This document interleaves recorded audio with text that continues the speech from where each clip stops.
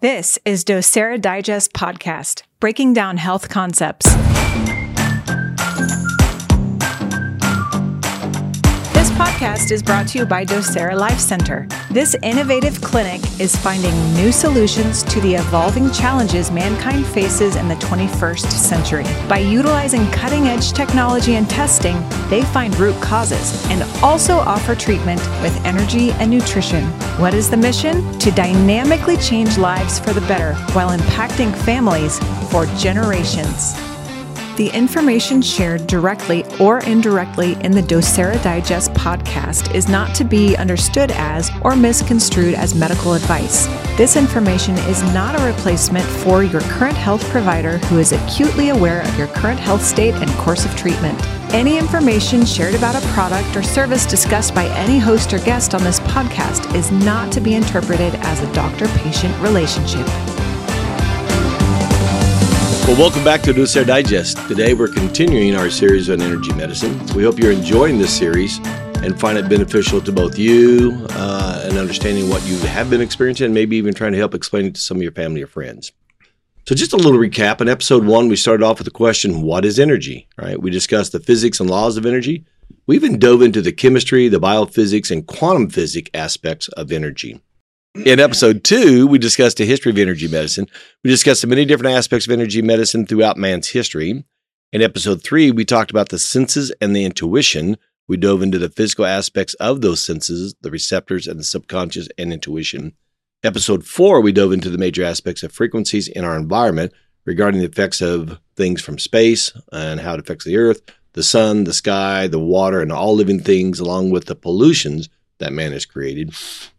Then in episode 5, we discussed some very specific interventions.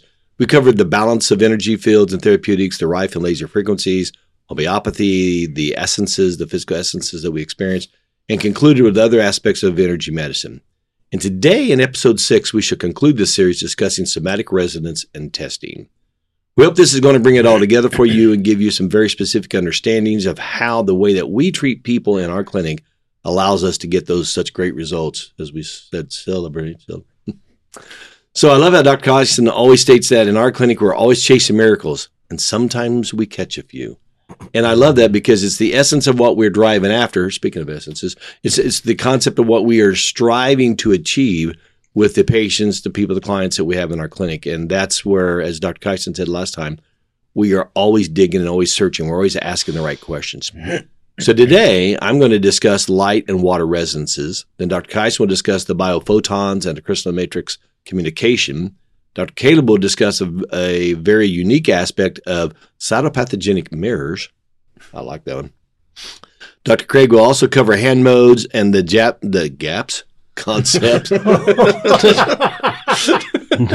Never forget. No, G, not a J. The gaps concept, as well as the sentencing resonances. And then Dr. Luke will bring it all home for us by discussing the frequency test kits and how we do somatic resonance testing in our clinic.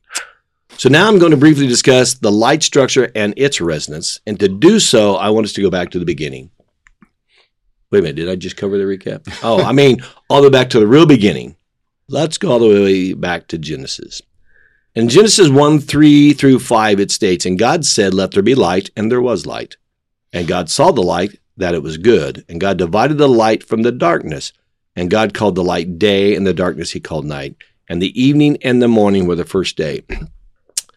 I find it very interesting that light was the first thing created, and it was separated from the darkness, which in my brain tells me there's two specific components to that we ought to check into, but we'll leave that for another time.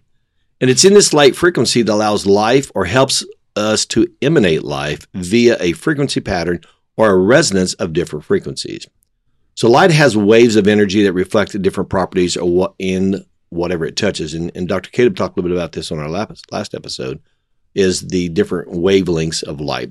So think about this. When a light goes into a diamond or crystal, what do you see? We see some very specific colors that are actually in light. They're not in the crystal, they're in the light. The crystal or the diamond just reflects it. In fact, light carries all of the potential colors that we can see reflected off of a very specific item. So think about the rainbow. How do we get a rainbow in the sky through the light? How about the Aurora Borealis, also known as the Northern Lights?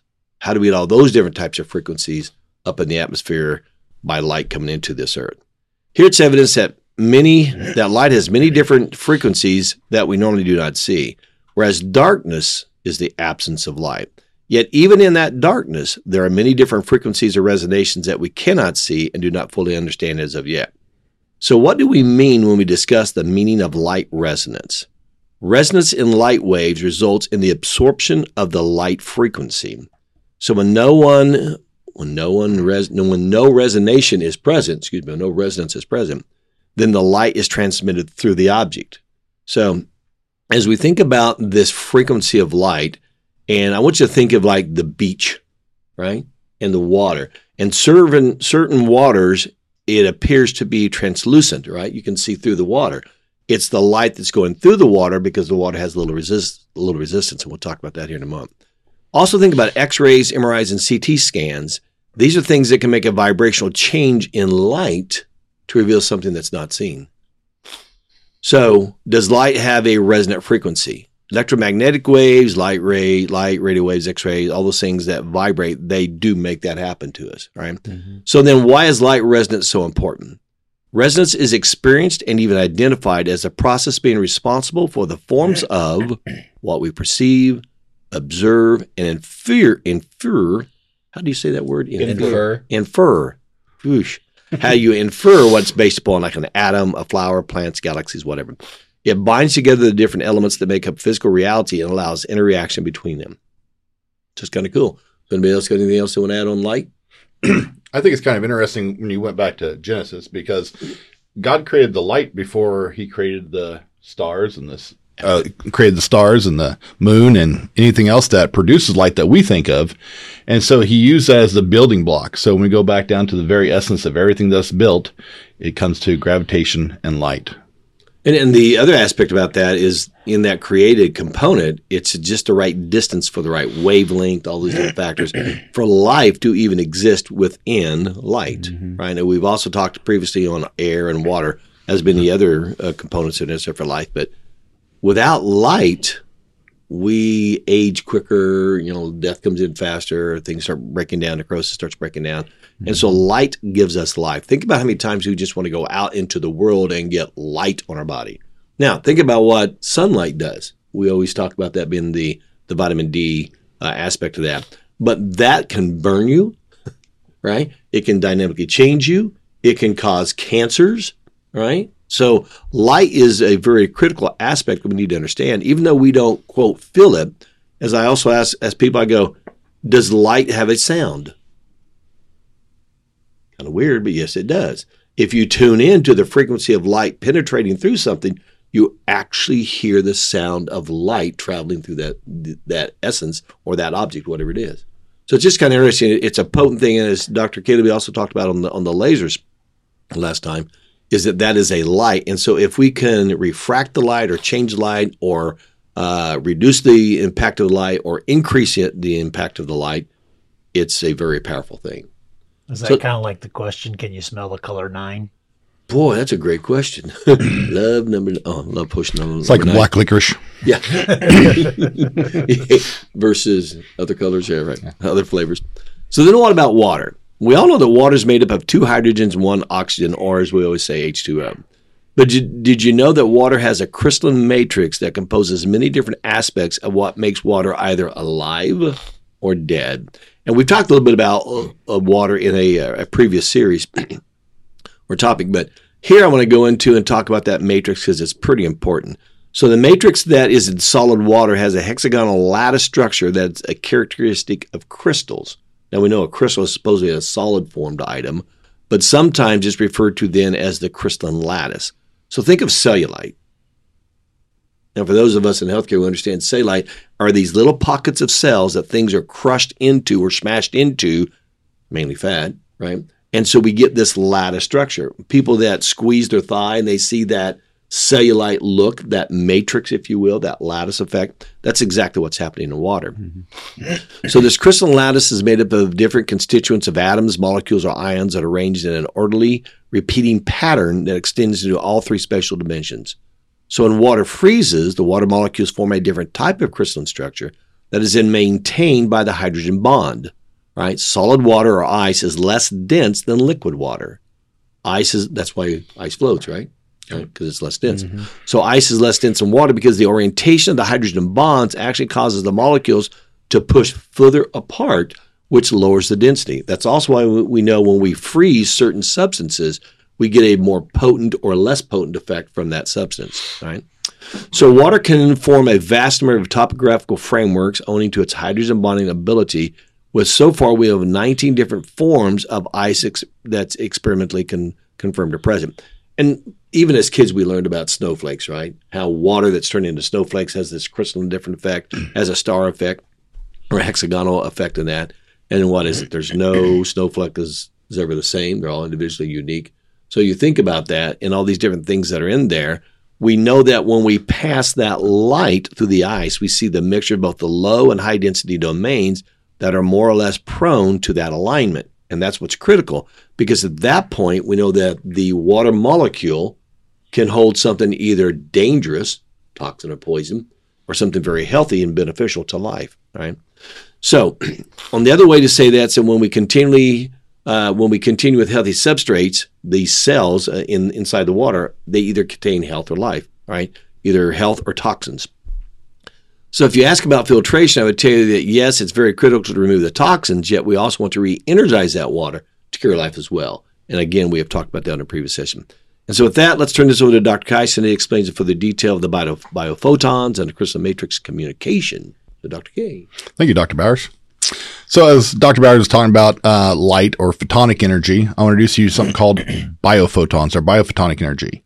These are chemical reactions. And so when we look at chemical reactions, you guys all remember this from your basic chemistry, that we have endothermic or exothermic reactions.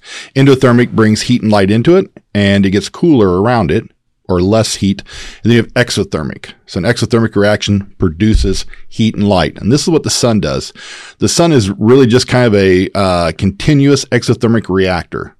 And you can probably tell because it's hot out there right now. So biophotons are light energy released through biological chemical reactions from all living things. So everything that's living produces biophotons, and they produce billions of them daily. So the typical observed radiant emittance of biological tissue in a visible or ultraviolet frequencies range from 10 to 17 and from 10 to 23 watts per centimeter squared. With a photon count of nearly a few to nearly thousands of photons per centimeter squared in the range of 200 nanometer wavelength to 800 nanometer wavelength. So we are constantly producing light. Now, can we pick it up with our eyes? Not usually. Some people are prone to pick up different frequencies and see auras around people, and I have not been gifted with that, but I used to think it was kind of hokey to hear about that, but I've seen things, I've been there, I've done that, and I go, well, you know what? I bet you there are certain people that have that ability to understand or see, or their body's interpreting what it's picking up energy-wise, and to seeing these auras, and how you vibrate or how your frequency is kind of depends on what frequency of light you're putting out. So one of my recent patients, she's an 8-9-year-old girl, can do that. It's just amazing. Yeah, it's really cool. It's the weirdest. It's the most interesting thing to be around. Yeah. It's amazing how so many people are so different and have so many different gifts. So what was also cool about it, I actually had her draw something, and she drew the different colors in different patterns. Wow. Like she drew green, it was just kind of like these straight lines. Blue was just kind of like the string wire all over the place. And then orange was like this geometric patterns. It was really interesting. How she was able to interpret that. Yeah. Yeah.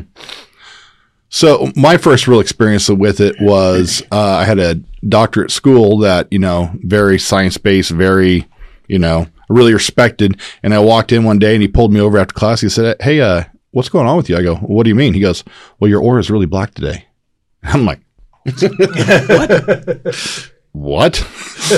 I didn't know how to take it. And I kind of just blew him off, and I was like, okay, thanks. Well, at that time, we just found out the day before that my aunt, Dr. Bauer's wife, had passed on. And so that was kind of she was always kind of like a second mom to me. So that was kind of something I was going through. And that struck with me for a while, and I went back and I talked to him. He's also one who taught a lot of our acupuncture and things like that. He was a really well-known doctor and really highly respected Dr. Beam. Mm-hmm.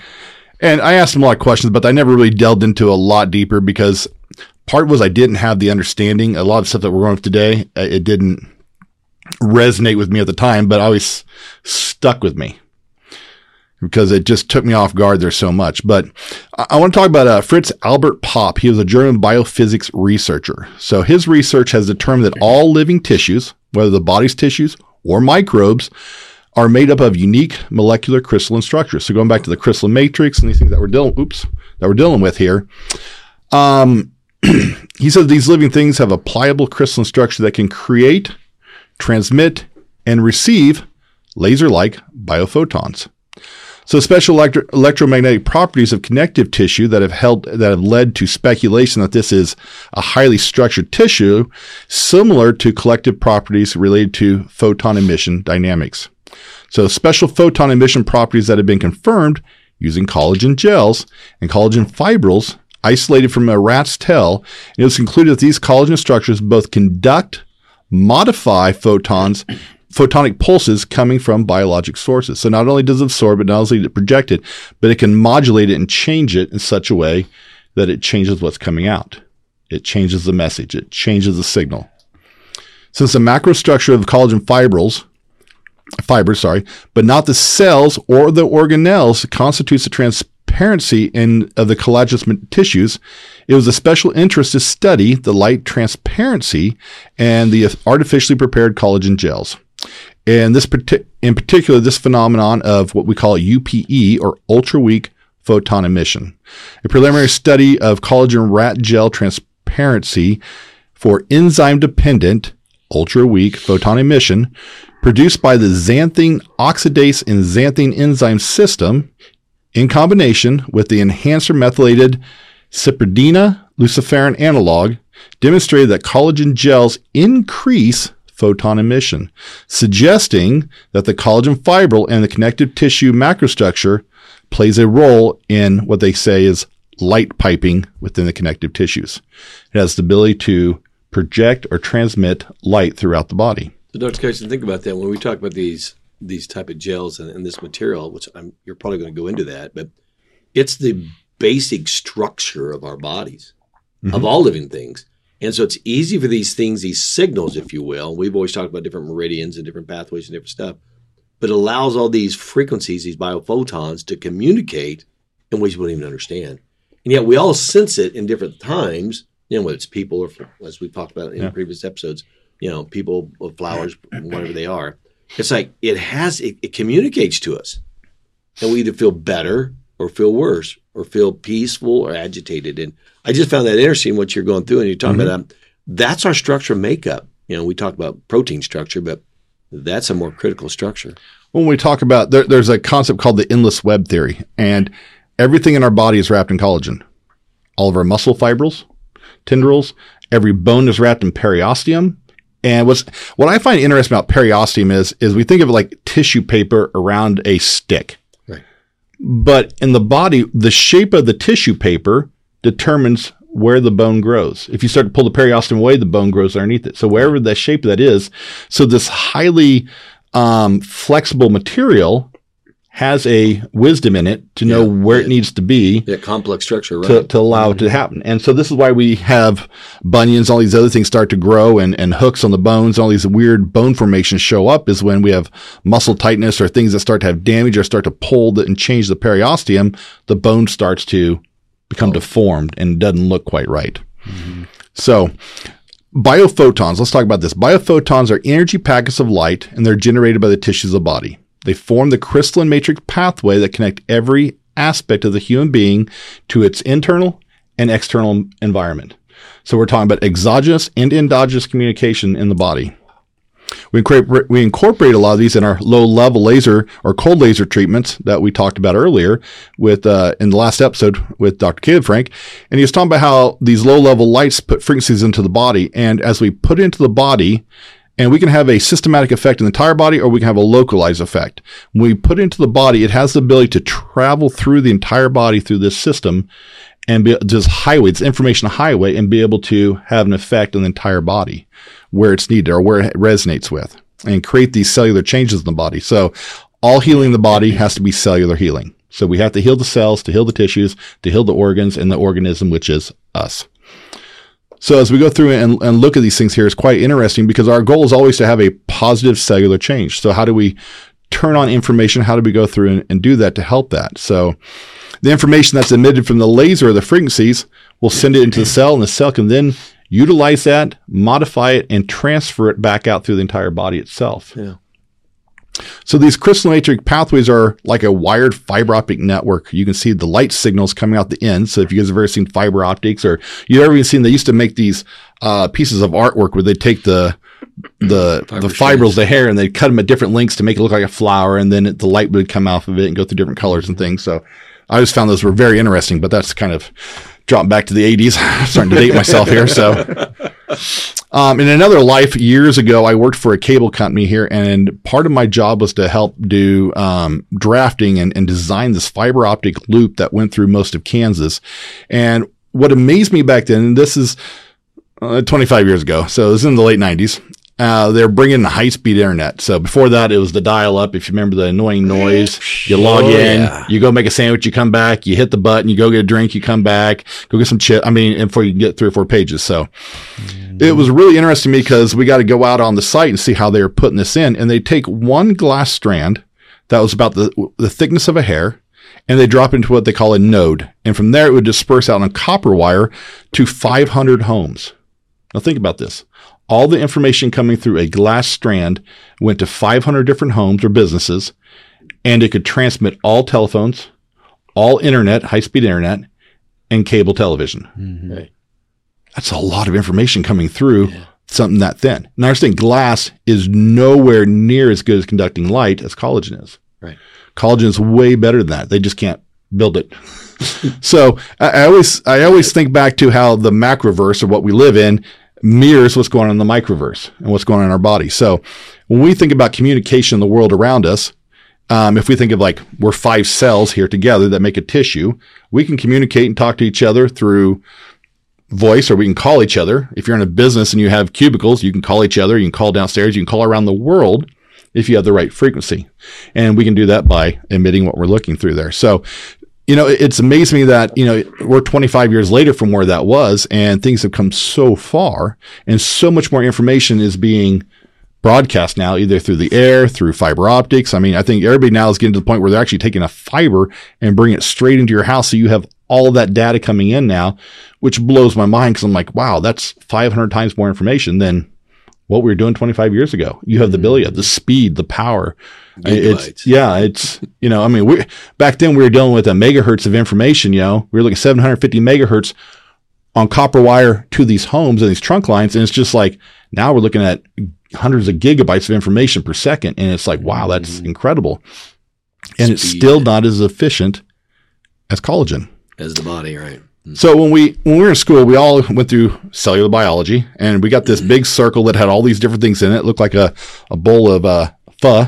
Yeah. Things were floating in it. The organelles, here's the nucleus, here's the mitochondria, and they're all floating in there, and you have to label each one for the class, and here's what it is. But with the electron microscopes, they don't look like that at all. What we find is that you have the cell wall, and there are collagen fibrils that come from outside the cell that go all the way down into the cell, have an effect there, and most of them actually go into the DNA structure in the nucleus of the cell. And that is where 90% of all the information comes from, is from the DNA and the light that's being transmitted from that. And that goes to neighboring cells, it goes to other cells, it goes to other tissues, it goes to other organs. And so the fact that we can come through and, I'm going to use the word hijack the system, or be able to come on and online and use this to test and to find out what's going on in the body, and to figure out what other frequencies or biophotons are being emitted by other types of organisms that live in the body, or microbes. It's quite interesting to me. So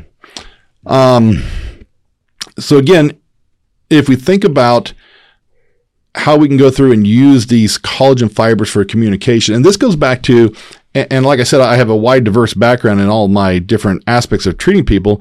I did a lot of sports medicine stuff where we dealt with a lot of scar tissue, a lot of soft tissue work, which is basically taking scar tissue that is a dismembered or disformed collagen that no longer has communication through the area.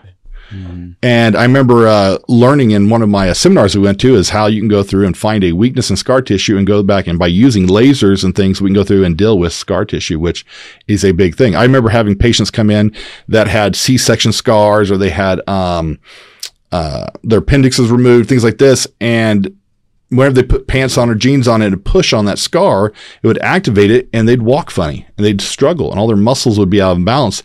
And as soon as we were able to go back and fix some of the scar tissue stuff, they could move again. Their low back pain went away. Things changed dynamically for them.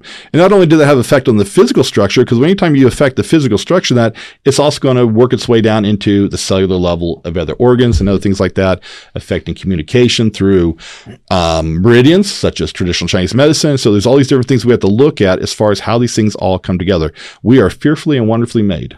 Yeah. How do we get this communication put back together again? And I even look at that in individuals. When you have an issue or something is damaging in a relationship between people, it's like scar tissue's there. You can't communicate anymore. You have to go through and you have to do some really hard work to kind of clear some of that out and do that. So again, macroverse mirroring the microverse. And even beyond that, you can look into the solar system and you can see how these things work on another level too. So we're kind of stuck in the middle. So it's really interesting to see how these biophotons we're able to use those to kind of look into the system there a little bit. So, and going back into the DNA and looking how the DNA is working, and even going to epigenetics, which I think we're going to do an episode on that here coming up pretty soon, talking about epigenetics and how the DNA works, or the genome. I about said genome. and see how these things are changing the emission of light frequency in our body. And I don't know if we've really looked at it that way so much, but that's going to be something that we're really going to kind of go, okay, how do we change how our DNA is expressing itself, which changes the communication, everything through the body. So that's called epigenetics. That's environmental effect, right? Mm-hmm. Exactly. And so how we deal with that, but thinking about it from a biophotonic that's a great way. So, I mean, this is all part of that. So if that's the case, how do we use biophotons to go through and change the epigenetics? And I think we're finding some really cool new stuff that we're working on with that's allowing us to not only go, okay, here's where there's a system that may be expressed or suppressed, and we can go back and look at that and saying, how do we come through and deal with that from a biophotonic way, or an energetic or a informational way of trying to give the body what it needs. When I think back, it's whenever we bring a intervention or a remedy or some sort of energy-based medicine into the mix here, it's basically like doing a patch on your software. In episode 1, I told you to remember, as we go through this series, to think of this as software. Okay, this is how your body communicates, how it runs. This is what we're working on. We don't quite work on a zeros and ones, but it's a much more complex nature. And I think this is something that's really going to be the future of medicine and where it's going. And we're just starting to get a feel for it. And I think we're dabbling into it and really finding some really cool things. Although the science may not have the techniques or the technology yet to be able to really help us determine that. Proven ones, right? Yeah. We're proving it now. Yeah. I mean, it is something that's really coming about, and it's just amazing to see where this is going in healthcare and how this changes. So, as we have electricity and we have energy flowing through us, these biophotons, this creates a magnetic field, which means that we are electromagnetic beings. This is why we can be affected by electromagnetic waves or pollution from that. So from your phone, from your Wi-Fi, from your meter box in your house. I mean, all these things can put off waves that can affect you and change you. And I think in the last 100 years, as this has become more prominent, we're dealing more with this, even as 5G is coming on, there's so much that's going to affect us and affect our cells and tissues and how it communicates. And I think that's where things start going awry. So we are electromagnetic beings, and that explains my animal magnetism. That wasn't a joke. That wasn't a joke, guys. Come on. Is it mesmerizing? Yeah, it's mesmerizing. Yeah, that's good. All right. And I'm next. Dr. Caleb Frank's next, so let him come and take over.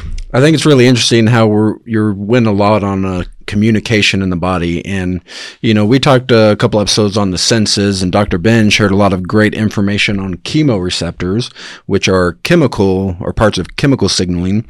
And it's basically a receptor-based cellular interaction. And again, that's just one example of chemical signaling that occurs in the body. Chemical signaling can consist of cell-to-cell interactions, cell-to-matrix interactions, molecular mechanisms of cellular responses to cytokine and chemotactic factors, immune receptor-based signaling, and much more. And what's interesting is if you look at the research and the literature that's trending right now, or that's most common right now, is most of it is based on chemical signaling. And there are many aspects out there that say it's not only the main signaling, it's the only signaling that really occurs. And I think it's interesting how just looking through the different aspects of the cellular matrix and how, the photons and the information is transmitted through that.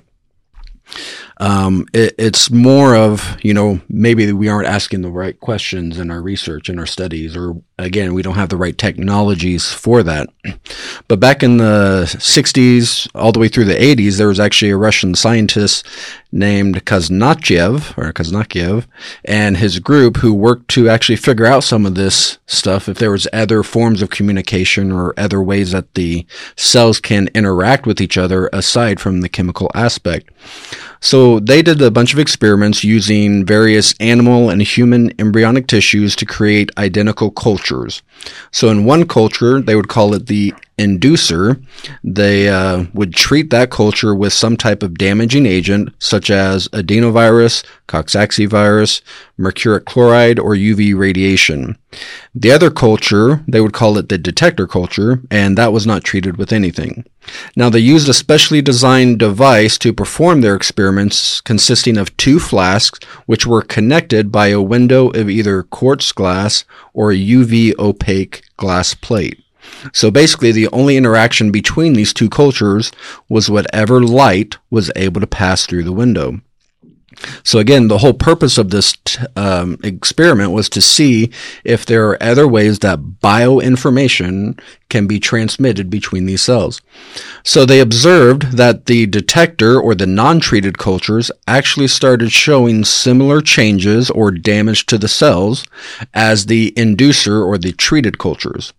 So the observations of this research show that it is possible to have distant, non-chemical intercellular interactions, and this is what became known as the cytopathic mirror effect. So they actually continued this research for many years, and they noticed that the degree of changes to detector cultures in comparison with the inducer cultures depended significantly on what type of damaging agent was used.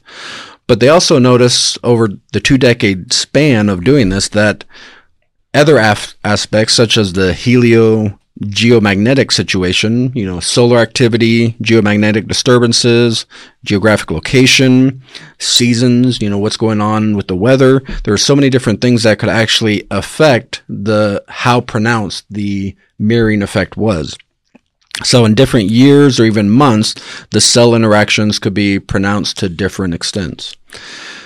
So what I think is really interesting is this kind of like what you were talking about with the extracellular matrix and the communication between that, the biophotons is, there are more ways that the body operates than we can understand and probably will ever understand.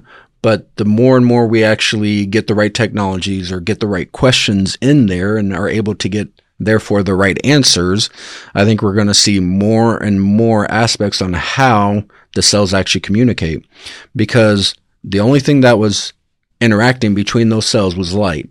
And we talked about how light, carries frequencies. It carries information in the body through the collagen, through the matrices.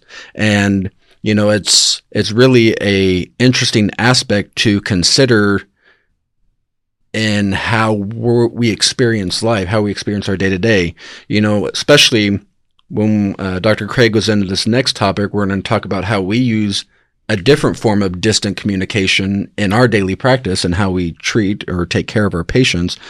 But what are some other things that might happen?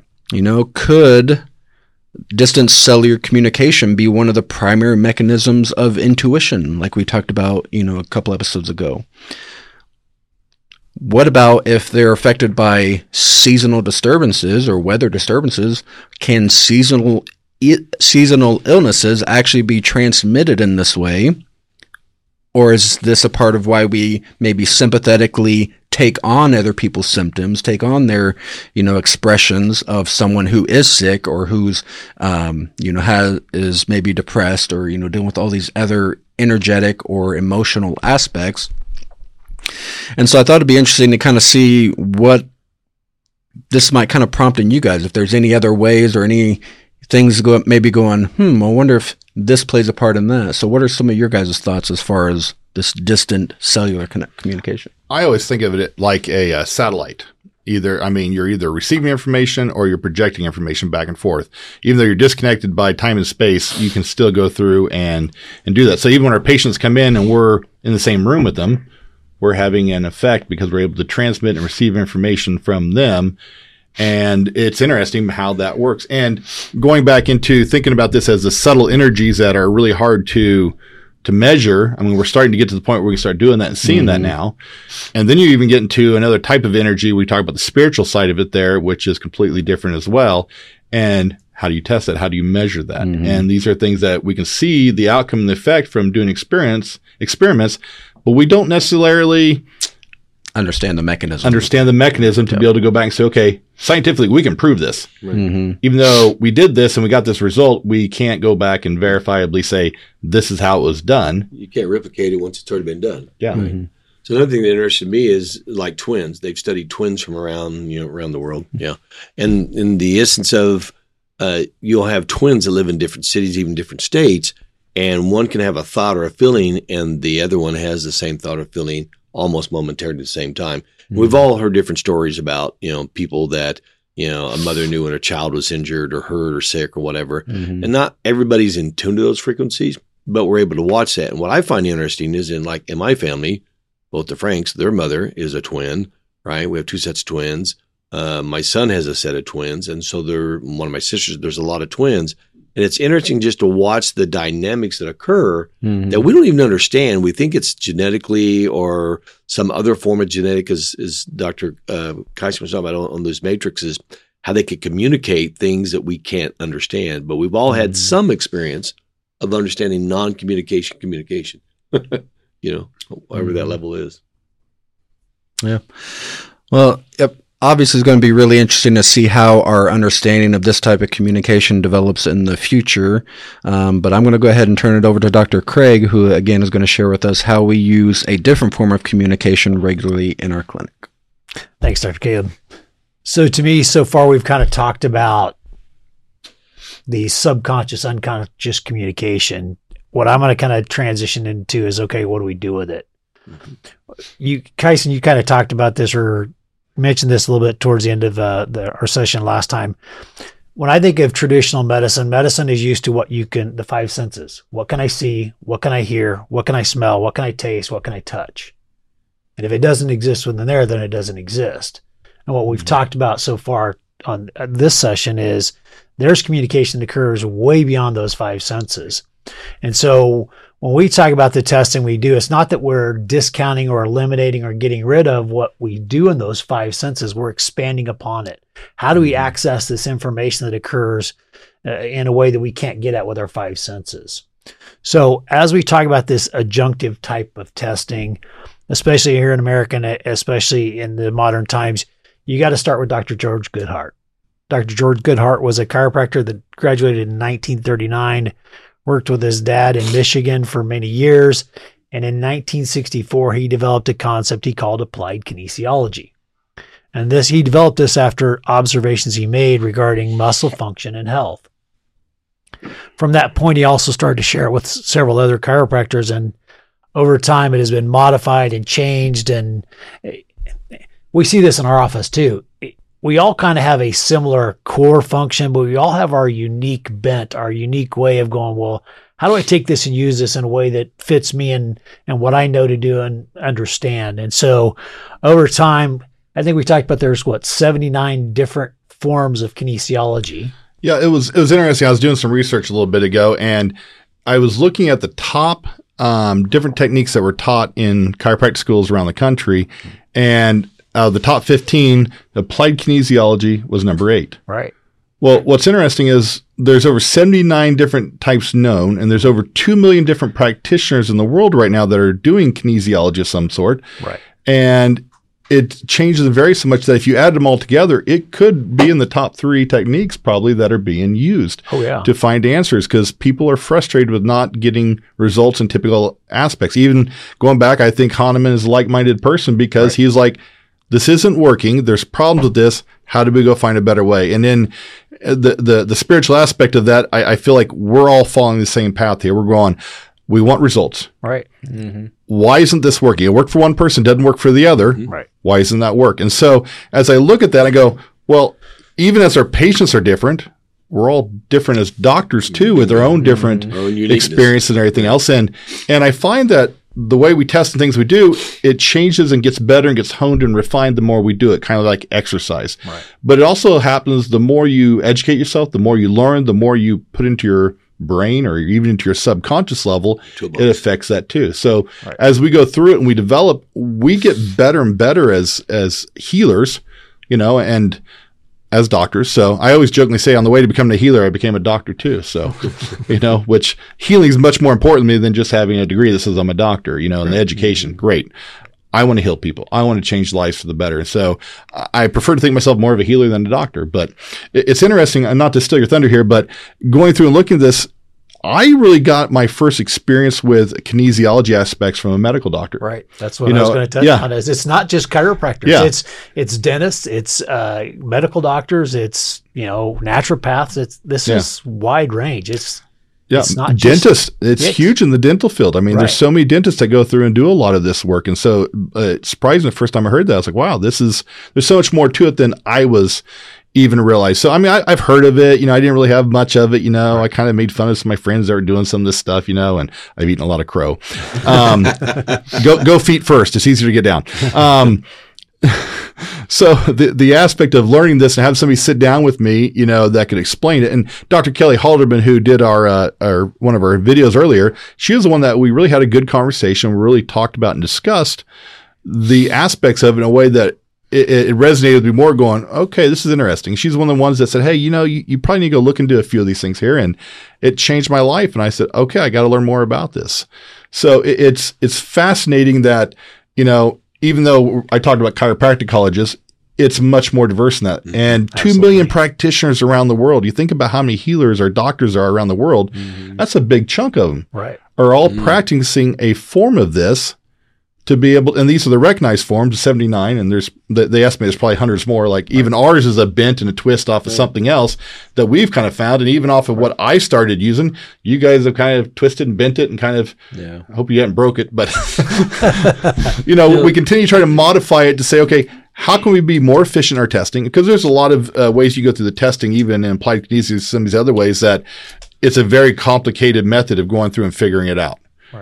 We're trying to get in, have patient come in and go through and figure this information out way quicker and way faster. Right. And we can do in minutes what it takes other people to do in an hour. Yeah. So we'd be more efficient in our approach, figure things out, and get results quicker, because there's so many people out there we need to help. Right. And we only have so many hours in the day. Right. And so as we're getting busier and busier, it's like, well, we need to be more efficient. We need to be able to still provide a high quality of care and do everything we need to do.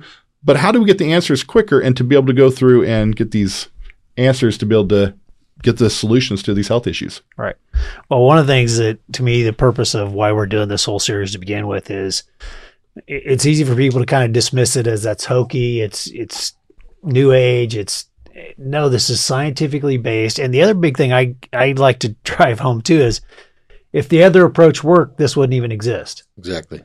So what we're looking for is to expand upon what does work and find how to get, as you always say, stronger, better, faster results. So one of the modifications or expansions upon the kinesiology actually occurred here in Wichita. It's what's called CPK, or Chiropalus Kinesiology. A very well-known doctor here in town, Dr. Milton Dowdy, is kind of one of the founding fathers of that, along with many other chiropractors here in town. And I'm just going to touch on that just a little bit, because there's a couple of those components that we really tie into what we do, just to kind of explain it, because like we jokingly say, we don't just throw gang signs. There is a purpose for what we're doing. But there's a couple of concepts I want to tie in here. First is what we call GAPS, not JAPS, GAPS. Yes, correct. GAPS actually stands for Global Access Point. So when I talk about GAPS, I like to use the concept of a computer network system. You have hubs and then you have network stations. And we can ask questions from one of two different places. We can just ask at the local network station and go, okay, what's going on around this area here? Or we can actually access the hub, which says what's going on in the entire system. And so there's about 4 or 5 different global access points. You have the back of the head, top of the head, chest, and the solar plexus region. And interesting, usually this is where we have a confluence or a plexus of neurologic information coming in as well. So it's the same type of concept as chakras. Chakras tend to be associated with different glands as well. It's like, this isn't just new age or hokey. There's a purpose for what we're doing. So the other thing is the concept of hand modes. So in our office, you'll see us do different hand positions. Now, to me, the original concept of hand modes is if you hold your hand in a certain position, it creates a certain frequency or resonance that then we're looking for, where does that match within the body? A certain hand position matches the frequency of bacteria. A certain hand position matches the frequency of a certain organ, all those different type of concepts.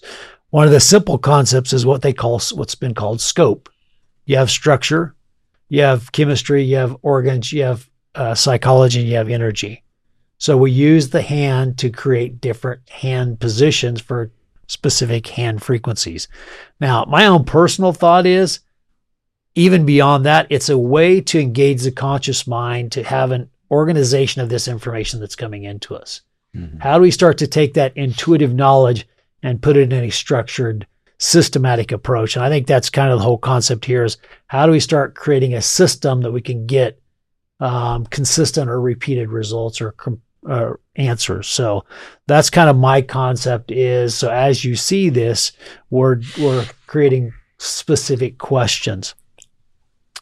The other thing you'll see us do is either with some type of membrane or by hand, or there's so many different methods of basically trying to get an intuitive answer from the body that when you hit the right position, there is a change in the actual friction of the skin that then creates a tension or a friction that then goes, yep, that's what I'm hitting on. Now, the last concept I really want to touch in, though, is something you've hammered home with me that I think is really, really, really important, and that's sentencing. What are you actually asking? We can go, okay, do you have bacteria? Okay, so what? Is that a priority? Is it important? What is the question you're actually asking the person? What communication are we actually trying to get at? And that's really important in how we ask the question, because the challenge sometimes too is there are only so many different hand positions that can ask so many questions. And what if the question doesn't fit within that hand position? That's something you're actually just intuitively asking, which means your brain is creating a energy frequency that we're looking at. Does it match within the other person's body? So if you ask like the question, like you said, bacteria, well, the body may have an issue with a bacterial misalignment or something's not right there in the balancing of it. Is that a bad bacteria or is that a probiotic that you need more of? I mean, so we have to be very specific in there. And the cool thing about the hand modes, I like to call them trailheads. Right. They're big global questions. Is there a disruption in the bacteria? Good or bad? Okay, I need to go down that trail and dig into it. And that's why we have test kits and everything else, which Dr. Luke's going to go into in a little bit, and I'll let him dive into that a little bit more. But we can be very specific down to certain frequencies, because every living thing has a frequency, and it's a different frequency on the species. So we can go back and actually look at that and say, okay, what is it specifically that we're doing? And then what is the specific frequency of the remedy we need to address that? Yeah. So very specific to the piano tuning again, right? Exactly. So which string are you on? And then how far in or down the string do you have to go till you hit the right resonating component before it's back into balance? Going with that concept is like thinking that we're all different instruments. Right. And so just because you can tune a piano to that note. Can't tune a trumpet that way. You can't tune a trumpet or you can't tune a guitar the same way. And so even though we get that is on a different frequency and we can test that, different people may need a different remedy for that. Somebody may need something to help boost the immune system. Right. Some people may need more probiotics. Other people may need something to fight the bacteria. Mm-hmm. And even though they have the same thing, infection that's preventing the body from taking care of that one on its own. Yeah, healthcare is so complex and there's so many layers and variabilities that what this type of testing and how we can do it is we can really kind of narrow it down to the priorities, we like to call it. I have people come in, they'll have like 10 or 15 different things that are going on in the body. But if I deal with the priorities like number 1, number 2, number 3, which may be a parasite, maybe Lyme disease, or they have mold in their house, and we start dealing with those things, it takes the pressure off the body and then allows the body to start addressing all the other things that are out of function there. So our goal is to narrow it down into priority to figure out what are the things that we need to address to help the body. And then the body goes, no, I got the rest. Thanks anyway.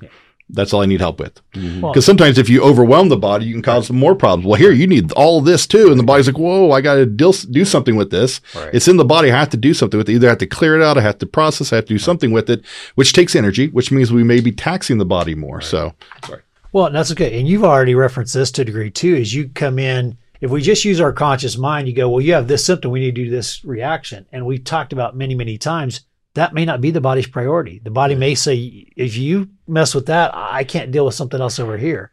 And so what we really do, and that's where this testing really comes into play too, is we let the body tell us what's the most important thing. Right. We're not going and saying we know what's best. We're really seeking to listen to the wisdom and intuition that's been put within the body to tell us what's the best way to approach. Because the other thing too is we are layers and layers and layers and layers of adaptation. What you're dealing with at this level may not be the root problem, but it's what's got to be addressed before we can even get to the root problem. And that's really ultimately what we're seeking to do is how do you get down to that very specific cause that's really setting this process in motion? We have patients that come in, and you guys have all had them too, and they're bringing the laundry baskets full of all their prescriptions and minerals and whatever else they've been given from all these different companies and different doctors.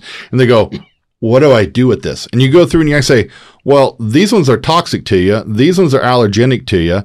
These ones don't do anything for you. And these ones you actually need more of. Right. And it's interesting because people are taking everything and they're overwhelming the body with it. So they'll go to a doctor and goes, oh, you have all this stuff. And they'll give them 20 or 30 different, it doesn't have to be prescriptions. It can be medicines, vitamins, all these things here, and overwhelm the system and create more issues. And so what I like to do, and even, so we do not prescribe drugs or anything else. I can't take people off of any of that. Put that disclaimer out there. But I've had people that come in and their doctors have them on a drug that they know they need, and it's toxic to them. Mm-hmm. And it's affecting them and it's making them worse. What do you do? So what I've found is I actually help medical doctors get better results by figuring out where the body's having a dysfunction and be able to clear that up. For now, the patient can actually use that medicine appropriately to have the change in the body without the side effects that they're dealing with. Because they said, well, you have this infection, you need this, or you have this problem, you need this drug. Well, they put it in there and the body can't process it. It's a liver issue. It's a chemical pathway that's blocked. Something's having an issue with it. Well, how do I help the body go through that and fix that so that they can actually take that and use that effectively? So, and then we get to the point where they don't test it at all. I say, you need to go have a conversation with your prescribing doctor. He can run his test to verify the metrics. Okay, yeah, you don't need it anymore. Let's try it out and let's see if we can get you off of that. Because that's the goal, is to get people off of the drugs they don't need. I don't even like to keep patients on a lot of remedies and everything or anything else that we put on there any longer than necessary. Mm-hmm. Sometimes we'll get to the point where we say, all right, let's back off that for a month, see how we do. If we need a little bit more of it, we can come back to it. But it's trying to be as efficient as possible with the fewest amount of things that are easy to take to get the biggest results. Yeah, I still my patients, my goal is to have you on nothing. We're constantly trying to work ourselves out of a job. Exactly. The whole aspect of building a practice is to go out and get dynamic results for the people so they go tell everyone about it. Right. And then you continue to do that over and over and over again. That's almost what I expect as a doctor when patients come in. So if you didn't know this, I'm going to do my best to get you better. I'm going to work like a dog. I'm going to seek out every way I can. And I expect you to go tell other people because I'm here to help people. And I need you to go let people know the results that we're getting, right? That speak for themselves. One last thing that to me, I think this still ties back to is we're so used to operating from our conscious mind, and we've over time, I think, neglected the intuition that God's put within us. And I think it's not that you ignore the conscious mind, it's you taking both of those into account. How do we use both of those together to get to people the best results that we can get them? So with that in mind, I'm going to let Dr. Luke finish up, tell how we get really, really specific and tie this all up in a nice, pretty bow. Thanks, Dr. Craig. So when planning out these episodes prior to recording and filming, we kind of divvy out who gets what topic and whatnot, and then we go forth and conquer. And I really think that it came together nicely in the end, tying together all these concepts of kind of these seemingly unrelated topics and then tying it up really nicely here as to how we go about applying this in the office. And for me, especially, this topic ties in nicely with my last episode, where I talked about, again, as Dr. Ben and Dr. Kyson already alluded to, the tuning of the piano and whatnot. That's how we identify the break in the energy system of the body. So how we do that in the office is utilizing these hand modes and the scanning. It functions as what we would call adjunctive testing. So your diagnostic testing, your things like lab work and those types of things, which we still do and we still apply. But how we go about finding this energy side of things, we have hundreds, and I'm not exaggerating, of what we call test kits in our office. And within those test kits, we have these little tiny vials. And within those vials, we have these frequencies of various different things. So for the purpose and intent of this podcast and prior episodes and series that we've done, a good example of the test kits that we have are things like a Lyme disease test kit or a Lyme co-infection test kit, parasite test kits, and mold test kits. And using our energetic scanning, which Dr. Kyson has christened SRT, somatic resonance testing, which is, again, a branch of CPK, we can go through and identify, okay, using our hand modes on a patient, we can identify, okay, for instance, there's a parasite hand mode that tests positive. Well, then we would go grab our parasite test kit and identify which specific frequencies of specific types of parasites would that patient be testing to. That's step one. Then we go through and, again, not exaggerating, in our treatment rooms having hundreds, if not thousands, of different remedies. What do we need to do to negate or cancel out that positive frequency of parasite, of Lyme, whatever? And this is really how we go about it. And you continue to do that, or you, like Dr. Kyson said, as a 2-year-old, you continue to ask why until you can't anymore. So once again, just to kind of summarize this up, we're going through and doing an energetic workup on a patient. We identify, for this example, parasite hand mode. We go to our parasite test kit. We identify what specific frequency of different types of parasite they test to. And you can also go through and scan the body where that's picking up. So big common one for parasites is testing over the GI area, sometimes over the liver, and in tougher cases, sometimes over the brain. Now that we have that identified, then we can go through and identify what specific remedy does that patient need to cancel out that frequency, so that when we go back through and do our workup again, that test vial with the remedies being placed in the patient's energy field, that initial positive hit on the parasite and the parasite vial should no longer show up, because that's signaling that the body has what it needs to go through and be able to handle this on its own.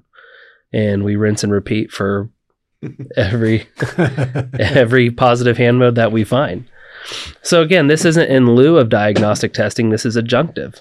And so when you combine these things, you get a really great comprehensive picture of what the patient's dealing with. And another benefit of this, as we've touched on several times throughout this series, is this form of testing, this energy testing, does a really nice job of picking up on things that are really hard to test for on a lab side of things. So, and if you don't know, maybe you do if you're listening to this and you do have kind of these crazy symptoms that you haven't really had answers on, it's really hard to test for Lyme and Lyme co-infections on a lab test.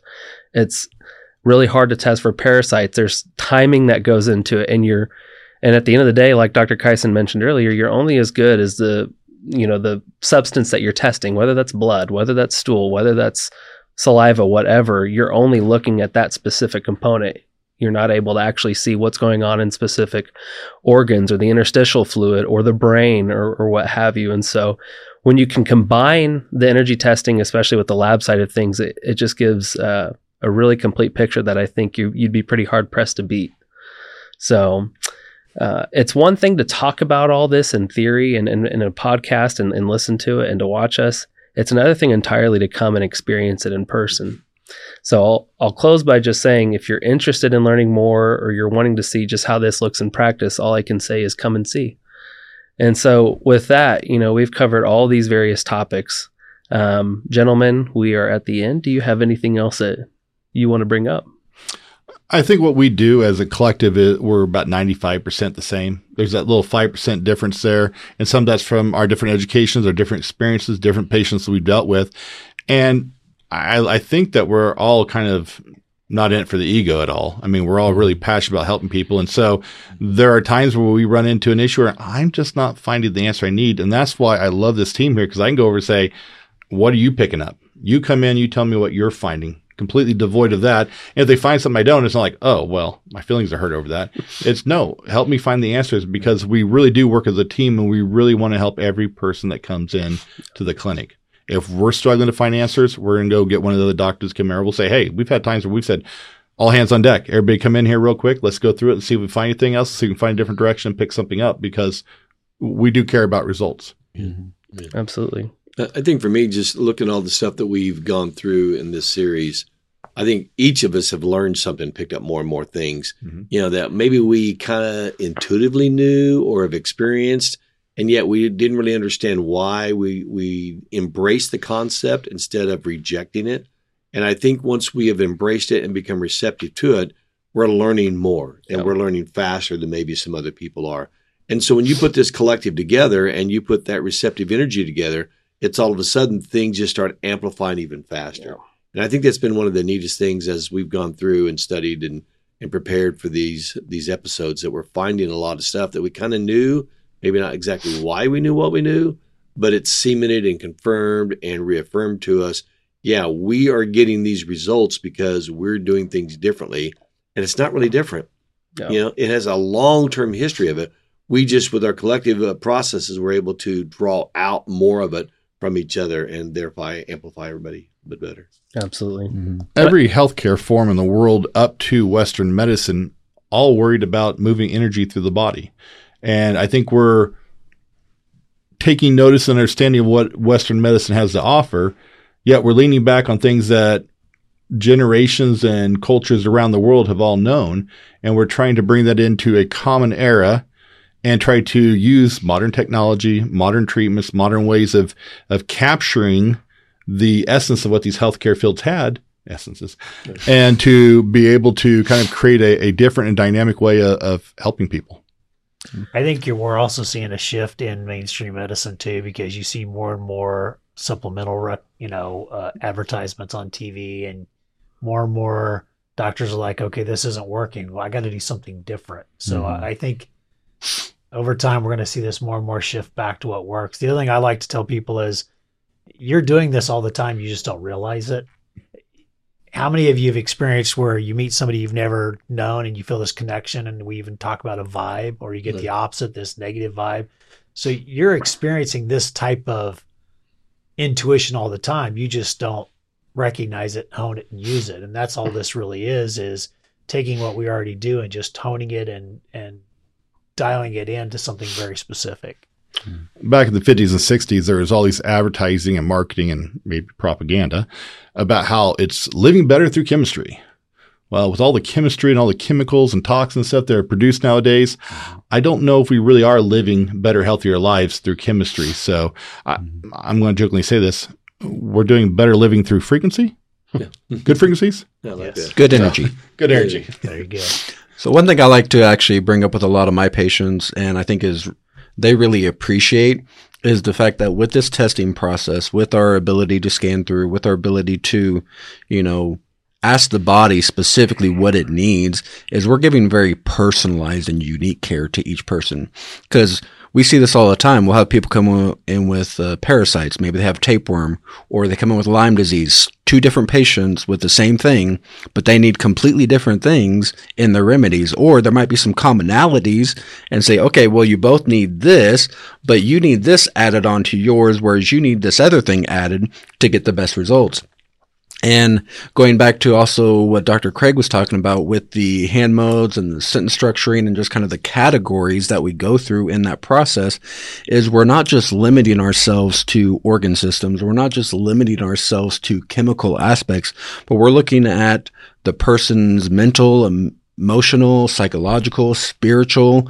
We're actually able to treat the whole person, which is what excites me the most about this is, there's nothing really that we can't address or can't help or benefit in some way if we have enough time to go through, ask the right questions, do the right testing, get the right results, find the right tools if we need to, find new tools or create new tools in the process that we need to be able to give our patients the unique personalized care that they need to overcome their unique response to a common illness.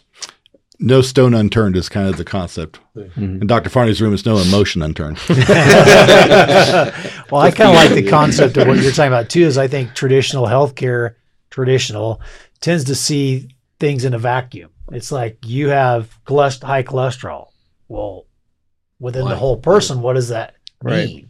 And, we're looking at the whole person, not just do you have Lyme disease or parasites or whatever the condition may be. It's what are you experiencing? What is going on with your system as a whole, not just within a vacuum.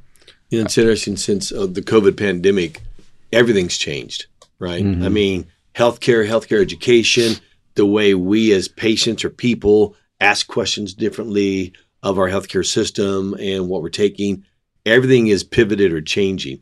And healthcare itself is trying to say, how do we analyze future aspects of healthcare based on what we just experienced? I'm starting to see actual healthcare facilities or educational facilities actually advertise this in a different way that I've never seen before. It's like they're starting to learn how to question what we're doing versus where the world is going. How can we prepare our physicians for that future? And I think that's what we already do. I was jokingly told several of the doctors in the office, I said, we're creating a survival guide for the 21st century. Amen. I mean, that's kind of what we're doing, because we see things rapidly approaching. We see things evolving at such a fast pace. How can we catch up with it or even get ahead of it and to help people? So, I mean, it's pretty wild. How do we not only survive, but thrive? Right. Exactly. Well, exactly. I remember when I first got into practice and Dr. Bowers was talking to a patient, and he goes, "I don't care what you have." And I was like, okay. And he says, I care why you got it. And that really is one of the first real questions, like, that is important. Why do I got to think about that every time? You came in with a situation, you have a health problem. I don't care what it is. What went wrong? What changed? What happened that allowed it? And that resonates back to what I've talked about with my own questions. What happened to me? What went wrong? And I go, okay, that's important. It's not what it is. It's why it happened. Why is the body choosing to present the way it is today?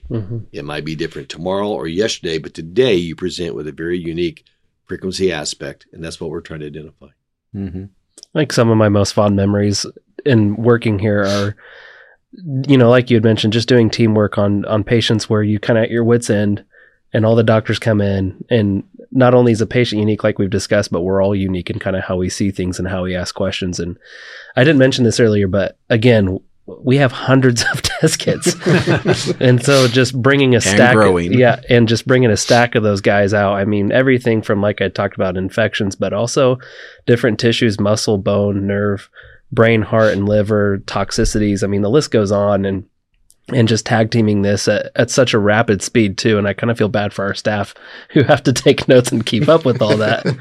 But, well, I did mention that I have a big toolbox, and I keep adding drawers, so we need more tools. So they come with new kits, they come with new ways of finding stuff. And so it's like, yeah, we need that. We may be missing that on someone, and we don't want to miss those things. So we continually try to update our software and who we are. And there's so much of leaning on doctors who've gone before, who've learned stuff. Oh, you're dealing with that. I've been down that road. Go check this, and see how that works. And you go, okay. And then that gets stored into your memory banks, your subconscious. Or next thing that comes around goes, okay, that's what I need to go to and go look at and see how that works. So there's some nuances to it that we were talking about earlier to what we're doing, that a lot of people can do this, but there's nuances that you develop over time and over experience that allow you to be a little more effective, a little bit more efficient in it. But no, I love the fact when we work together as a team, I am so blessed and honored to have these doctors in the clinic and just to be able to lean on them or to bounce ideas off of, because sometimes that's one of the best things about it, is to sit there and go, okay, I'm thinking about this and this and this.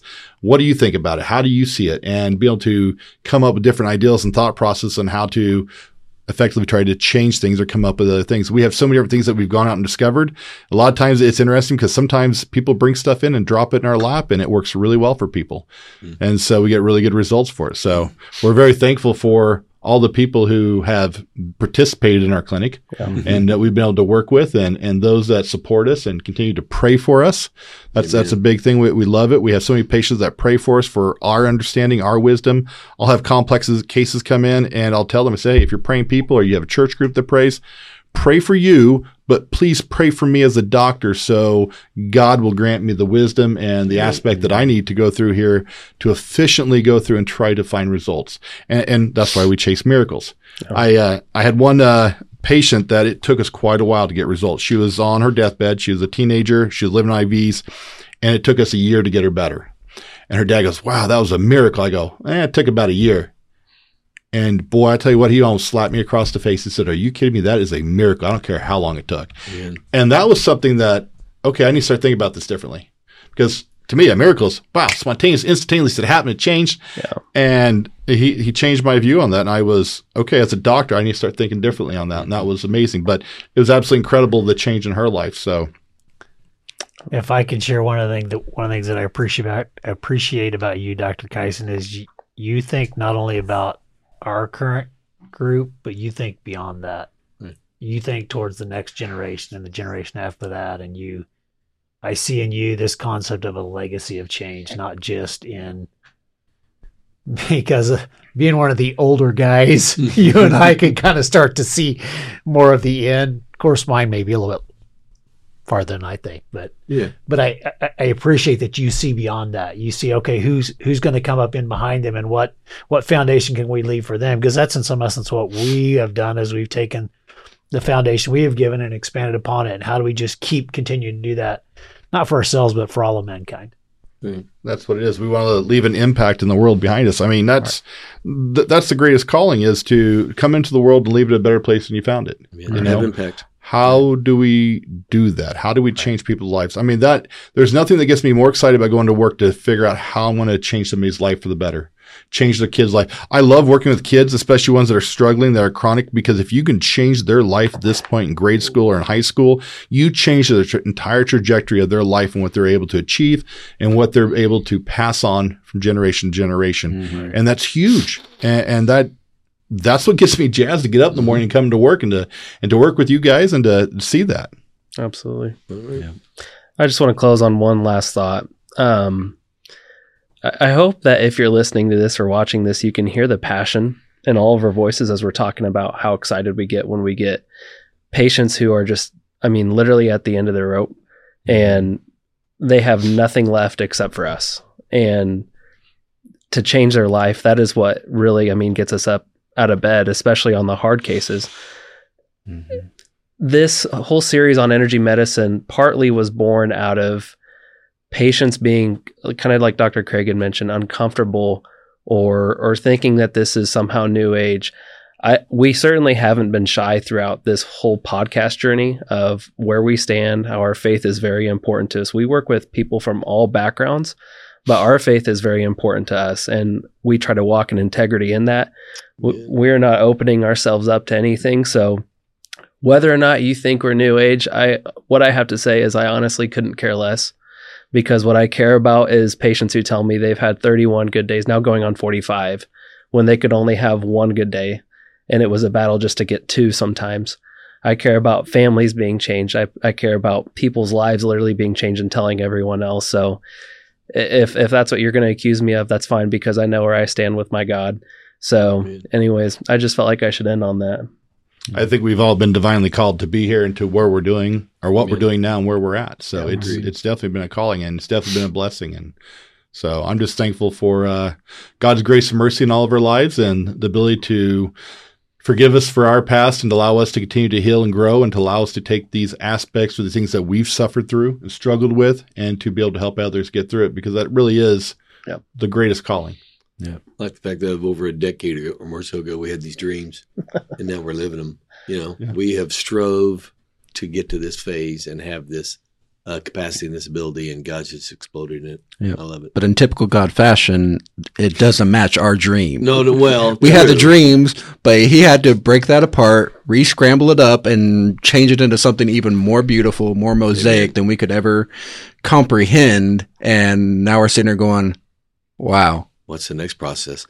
We'll see. And I think that even ties into the concept of we tend to think, and this intuition that to me, it's the exact opposite of New Age. It is God. It's God guiding us. It's through His Spirit that we're getting this intuition and That's old age, information. Right. Because it takes us not where we necessarily thought it should go or would go, where it is best to go. Ramsey, the joke is, you know how to make God laugh? Make plans. Yep. So anyways, I say that not to sound like I don't care about what you think, but we just care about this community and getting people better more than what other people might perceive about us. Blessings, and thanks for paying attention to this series, and please tell your friends. Thank you for listening to the Docera Digest podcast. If you enjoyed this episode, please be sure to subscribe and leave us a review. You can also find all the episodes and show notes over at doceralifecenter.com. While you're on the website, also be sure to check out the blog where you'll find videos and articles to help you proactively rebalance your health.